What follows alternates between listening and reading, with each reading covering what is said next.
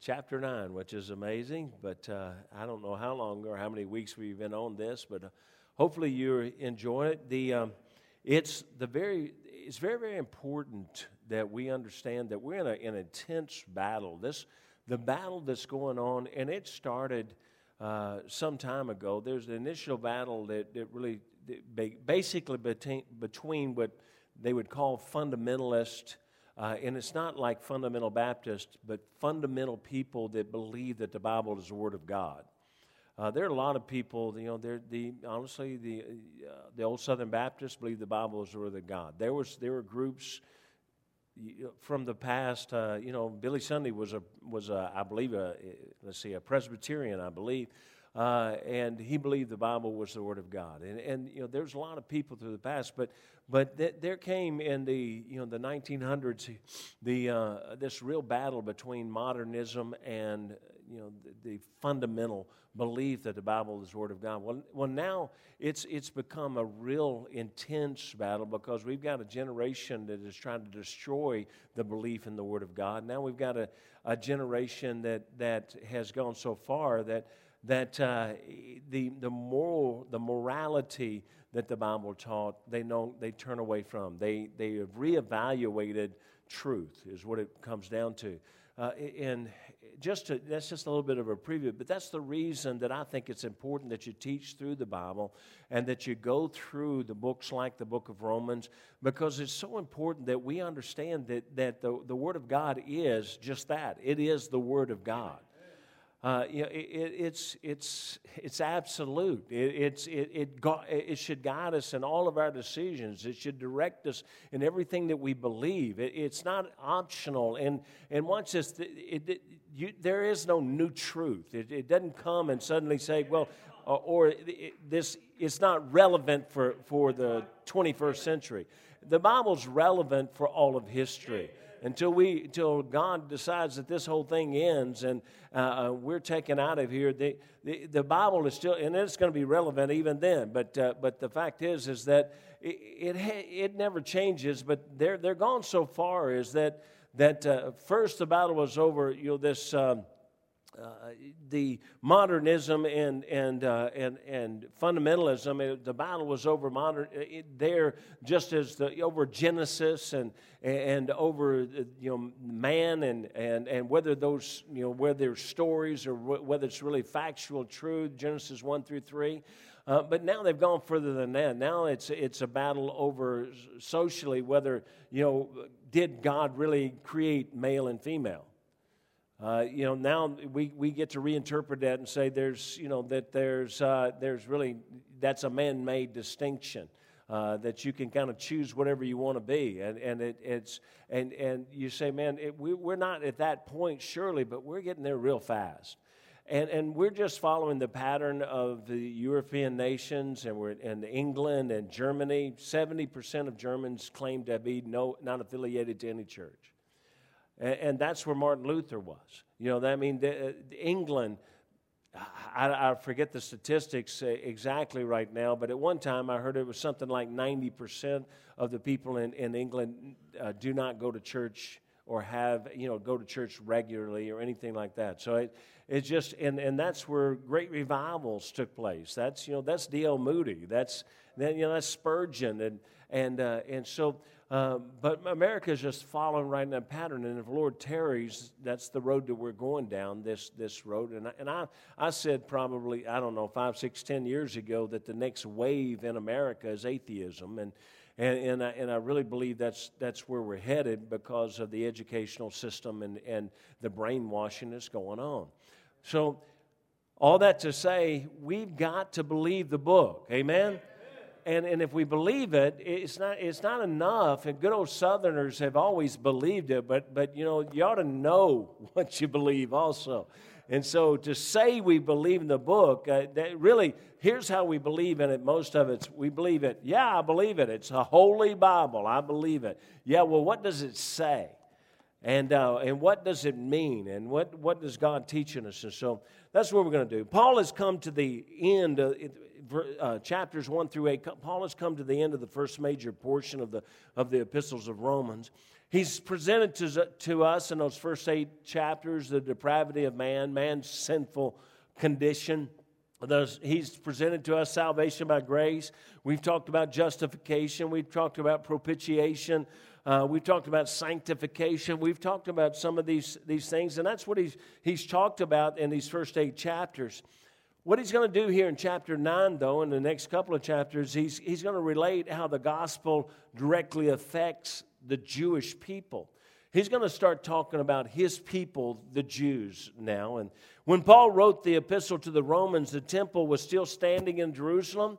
Sacrifices were still being offered. The rituals of Judaism were continuing. They didn't, Christ had come and Christ had been crucified and he had been buried and rose from the grave, but Judaism still continued and their practices still continued. Before Paul's conversion, here's what you got to understand. Before Paul's conversion, he knew that Judaism and Christianity could not coexist. That's why he attacked Christians so just vehemently. He went so intensely to destroy Christianity because I believe Paul, in his mind, he believed that these two cannot coexist. They're not saying exactly the same thing. And so after he became a Christian, I believe he realized they still couldn't coexist. And so that's where he's leading us to now in chapter 9. Of course, all this is under the inspiration of the Holy Spirit, but God used certain people, and I really don't fully understand how man used a man and his personality, but yet he gave him the exact words, and so how that all blends together. But God can do a lot of things I don't understand. So, but if you go to Romans chapter 9, verse 1, it says, I say the truth in Christ, I lie not. My conscience also bearing me witness in the Holy Ghost, that I have great heaviness and continual sorrow in my heart. For I could wish that myself were accursed from Christ for my brethren, my kinsmen according to the flesh, who are Israelites, to whom pertaineth the adoption, and the glory, and the covenants, and the giving of the law, and the service of God, and the promises, whose are the fathers, and of whom, as concerning the flesh, Christ came, who is over all, God bless forever. Amen. Not as though the word of God had taken none effect, for they are not all Israel which are of Israel. Neither because they are the seed of Abraham are they all children. But in Isaac shall thy seed be called. That is, that they which are the children of the flesh, these are not the children of God, but the children of the promise are counted for the seed. Now, when you just read through that can get, again, it can get wordy and get a little bit confusing, but it's really not. It's honestly a pretty relatively simple passage, but we're going to go into it. Paul makes it clear with verse 1 of chapter 9 that he is speaking the absolute truth about which he is about to speak. And it's like saying, what I'm about to tell you is the absolute truth, so don't question it, don't doubt it. It's just, before he speaks, he says, I want you to understand what I'm about to say.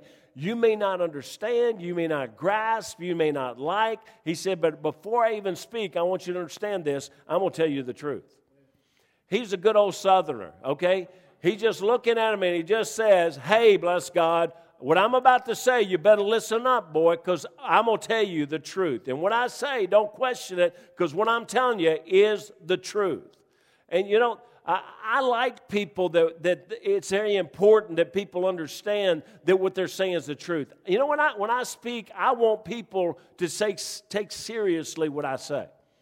I want them to believe that I'm saying the truth.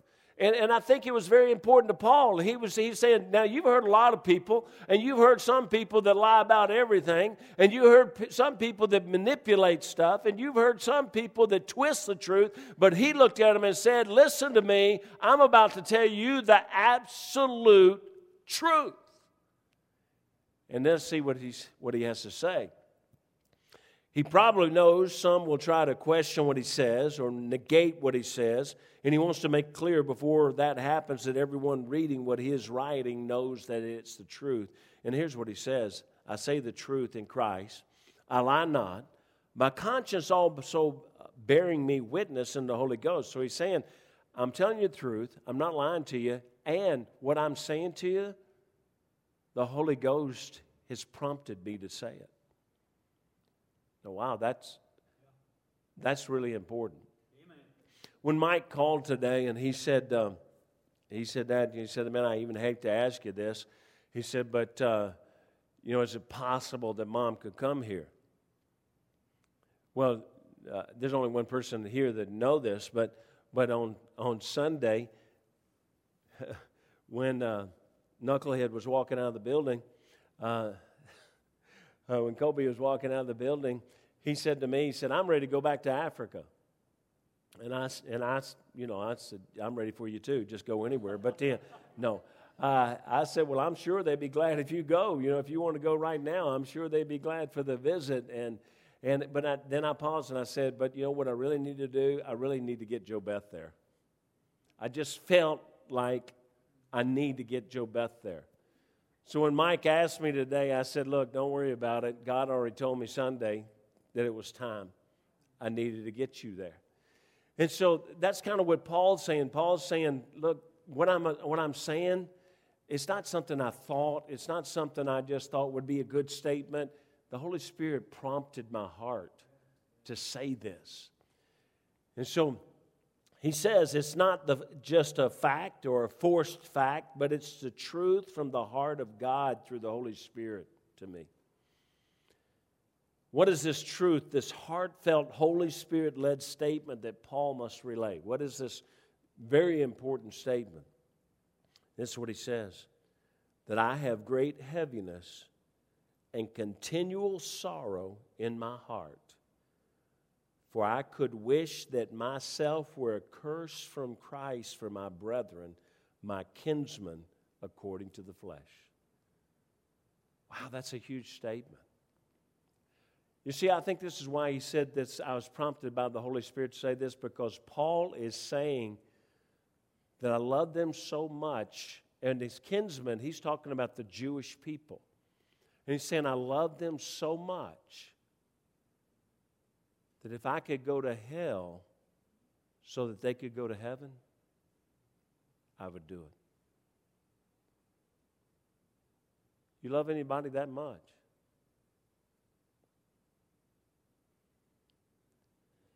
And you remember, he prefaced it. Now, this is not an exaggerated statement. He prefaced it and said, I'm telling you the absolute truth. I'm not lying to you, because what I'm about to tell you was prompted by the Holy Spirit of God. And he said, if they would just get saved, I'd be willing to go to hell for them to do it. That's pretty amazing. Amen. That's amazing.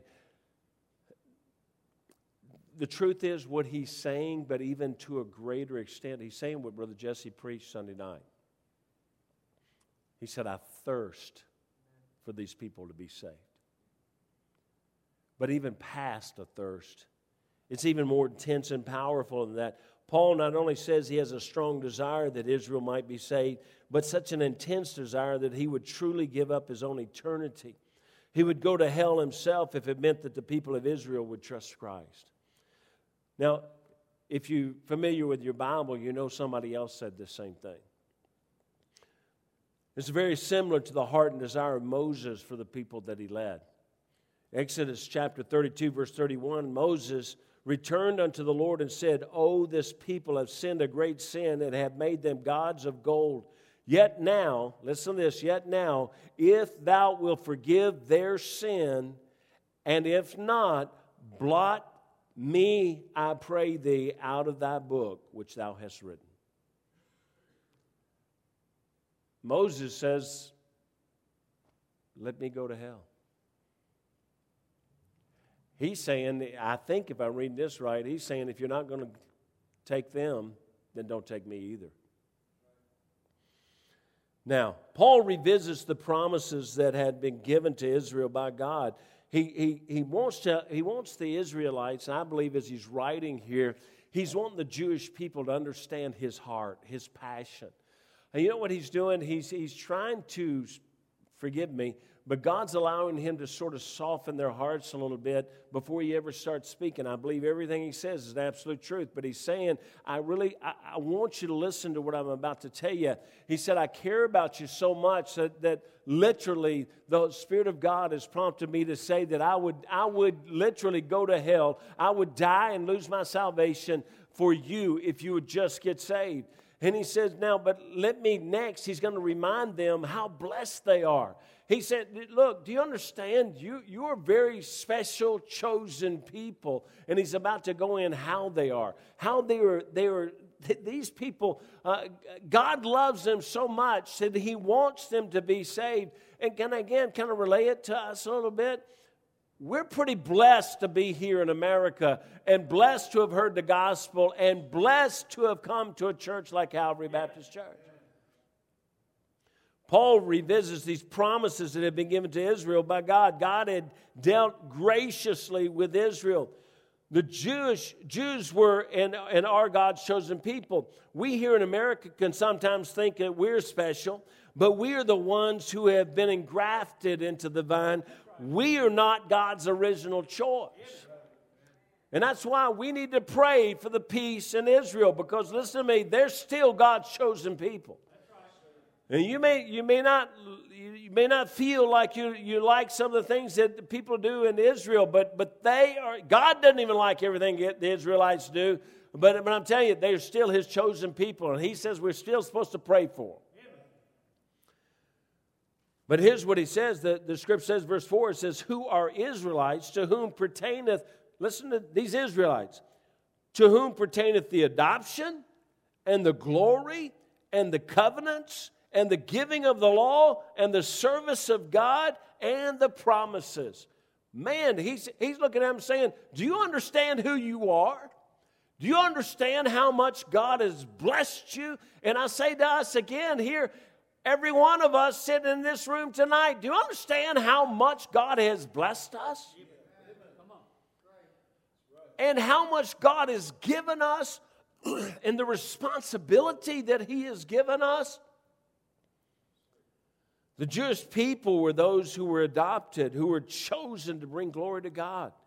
They had been chosen to receive the covenants of God. They had received the covenant of Abraham, the Abrahamic covenant. The renewal of that covenant with Isaac and Jacob, the Mosaic covenant, or the covenant with Moses, the Davidic covenant, the covenant with David.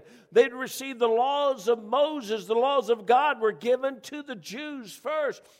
The priesthood and the service for God was given to the Jewish people. The messianic promises of God were given to the Jews. These are so incredibly blessed people. God said everything He was going to do was going to be done through them. Even the genealogy of Christ came through the Jews. Christ would come in the flesh, through the flesh of Jewish people. And so He's trying to get across to them how much they are blessed. Now, watch this. When they rejected, and this is not part of the teaching here directly, but it is. When they rejected, we were engrafted in, and everything, the responsibility, or they were given the responsibility to care for, to protect the Word of God. They were given the responsibility to preserve the Word of God, to propagate the Word of God. The Jews did not do that, and it was given to the Gentiles. That's right. Amen. Do you understand that we have been given much now? Great responsibility. Now, so Jesus would come through the flesh of a Jewish person. But sadly, as Scripture teaches in Matthew chapter 15, verse 24, it says, He came unto His own, and His own received Him not. And again, it's kind of getting way ahead of ourselves, a teaching in a different place, but they didn't receive Him. Well, the Lord's going to come to the Gentiles. And so, but verse 6 allows us to see the failure of man, that the failure of man does not negate the promises of God. And always get that we'll look at it and say, well, God promised all these things and promised all these things to the Jews, but you know, where are the Jews now, and what's happened to all these promises? The failure of man does not negate the promises of God. God's promises to man is true. The failure is not God. The failure is man. So, verse 6, it says, not as though the word of God had taken none effect. And that's what it's saying. It's saying, don't think that God's promises have none effect, that they weren't really promises or they weren't strong. The problem's not God or his promises. The problem is with man. He says, for they are not all Israel which are of Israel. And that's kind of a unique statement. They are not all Israel which are of Israel. Now, this is a very important verse, for it makes clear that even though some of Israel did not receive the promises, especially the messianic promise of Jesus, this does not make God's promises of none effect. God is making it clear that not all Jews receive or accept the promise. But clearly some do and have. The failure of man, again, does not negate God's promises to man. It leads us to verse 7. Verse 7, excuse me, I'm not sure what's going on in my throat. I think Brother Wayne did something to me today. Neither because they are of the seed of Abraham are they called, neither because are they the seed of Abraham are they all children, but in Isaac shall thy seed be called. You see, even some who would claim to be Jews of the seed of Abraham, and they're rejectors of Christ, they were not given the promise in the first place. Not talking about salvation, but all these other things that Paul had just listed, those weren't to the seed of Abraham, but the seed of Abraham through Hagar. Those promises weren't to them. The covenants weren't with them. These are those that are of the seed of Abraham, but they are not recipients of the promises, the laws, the covenants of God. You see, some were the seed of Abraham, but they were not the seed of Isaac. Those of the promise are the seed of Abraham through the seed of Isaac. Verse 8 will help us with that. It says, that is, they which are the children of the flesh, these are not the children of God, but the children of the promise are counted for the seed. Now, he's saying, God says, I have a particular group of Jewish people that the promises, the covenants, the law was given to, the service, everything was given to. But they're not of the flesh. Now, what is he talking about there? He's talking about that Abraham, through fleshly desire, through fleshly intent, he had a relationship with a handmaid, with Hagar, to have a child, Ishmael. And God's saying the promises are not through the lineage of Ishmael, not through the flesh. No, they're through the promise that God made to Abraham and Sarah. The child of Abraham and Hagar was not the child of promise, but as God describes, and this is God's description, he's the child of the flesh. God says children, and he uses the word children, not child. He says because all the offspring of Ishmael would be the children of the flesh. And so they're not recipients of these promises, these covenants, these laws. They're not recipients of that. It doesn't mean they're destined for hell, or they can get saved like anybody else can get saved. They're just like we as Gentiles. We are not the children of the promise. We are not the children of the covenant, of the Abrahamic covenant. We're not children like that. We are not the chosen people that way. Neither were they. There was one chosen people through one lineage. Does this all make sense to everybody? All right, so God says children, not child, because the offspring of Ishmael would be the children of the flesh. You see, Ishmael was a child conceived in doubt through the fleshly wisdom and desire of man. This is not in doubt because, we're not going to have children, so, Abraham take the maid and have a child through her. No, just trust God. God will take care of it. I've got a whole sermon on that eventually, I'll preach to you. But you see, Ishmael was a child conceived in doubt through fleshly wisdom and desire of man. This was not what God had promised. he had promised, and here's what he says, but in Isaac shall thy seed be called. Not Ishmael, but in Isaac shall thy seed be called. And so the promise, the Abrahamic promise, comes through Isaac, and it's renewed in Isaac and Jacob. And so, verse 8, it says, that which are the children of the flesh, these are not the children of God, but the children of the promise are counted for the seed. This is made totally clear with the concise, factual statement you find in verse 9. Now look at verse 9. For this is the word of promise. At this time will I come, and Sarah shall have a son. God just makes it real clear. He said, in case you don't understand anything I just said, it's real simple, real clear. He says, at this time will I come, and Sarah shall have a son. You see, Genesis 17:19 says this. It says, and God said, Sarah, thy wife shall bear thee a son indeed, and thou shalt call his name Isaac. And I will establish my covenant with him. For as for Ishmael I have heard thee, behold, I have blessed him, and will make him fruitful, and will multiply him exceedingly. 12 princes shall he beget, and I will make him a great nation. So it's not like they have been condemned to hell. Ishmael is being blessed, but the promise, the covenant was not through Ishmael, it was through Isaac. And he says, and it gets verse 21, but my covenant will I establish with Isaac, which Sarah shall bear unto thee at this time, at this set time in the next year.